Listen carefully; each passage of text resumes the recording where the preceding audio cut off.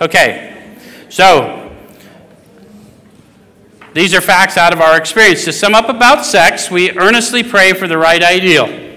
So you may have to get into some prayer over a period of time. You may have to talk to others. Earnestly pray, right? For guidance in each questionable situation, for sanity, and for strength to do the right thing. How many of you knew the right thing, needed strength to do the right thing, lacked the power, didn't want to ask? Believe me, you believe in God if you didn't want to ask when you knew you needed it.